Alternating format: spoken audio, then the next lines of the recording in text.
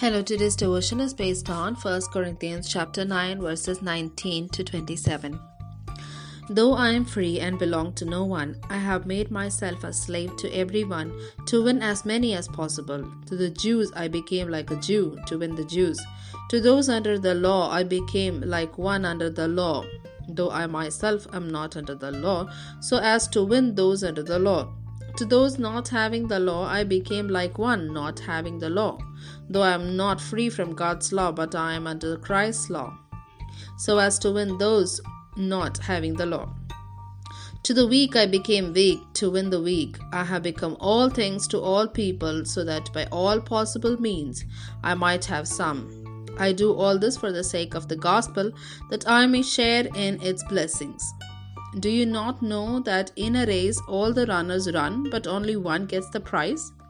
Run in such a way as to get the prize. Everyone who competes in the games goes into strict training. They do it to get a crown that will not last, but we do it to get a crown that will last forever. Therefore, I do not run like someone running aimlessly. I do not fight like a boxer beating the air. No, I strike a blow to my body and make it my slave, so that after I have preached to others, I myself will not be disqualified for the prize. Here ends the Bible reading.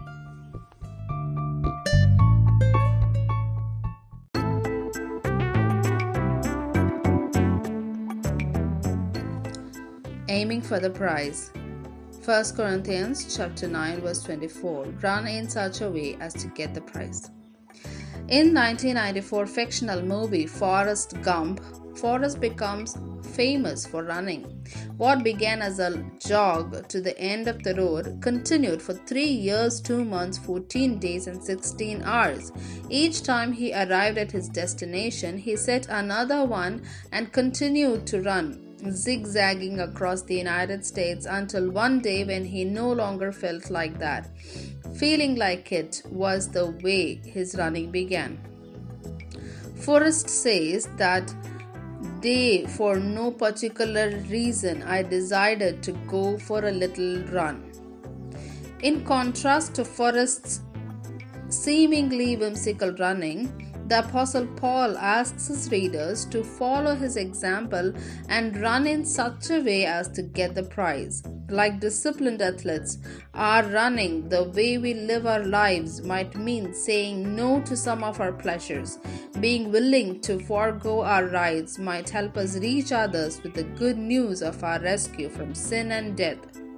With our hearts and minds trained on the goal of inviting others to run the race alongside us, we are also assured of the ultimate prize, eternal fellowship with God. The victor's crown God bestows will last forever.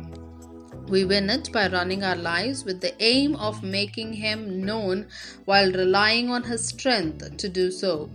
What a reason to run! What is your aim in life? How is it similar or different than Paul's? Jesus, help me stay focused on the reason I run, to share about you with those around me. Amen.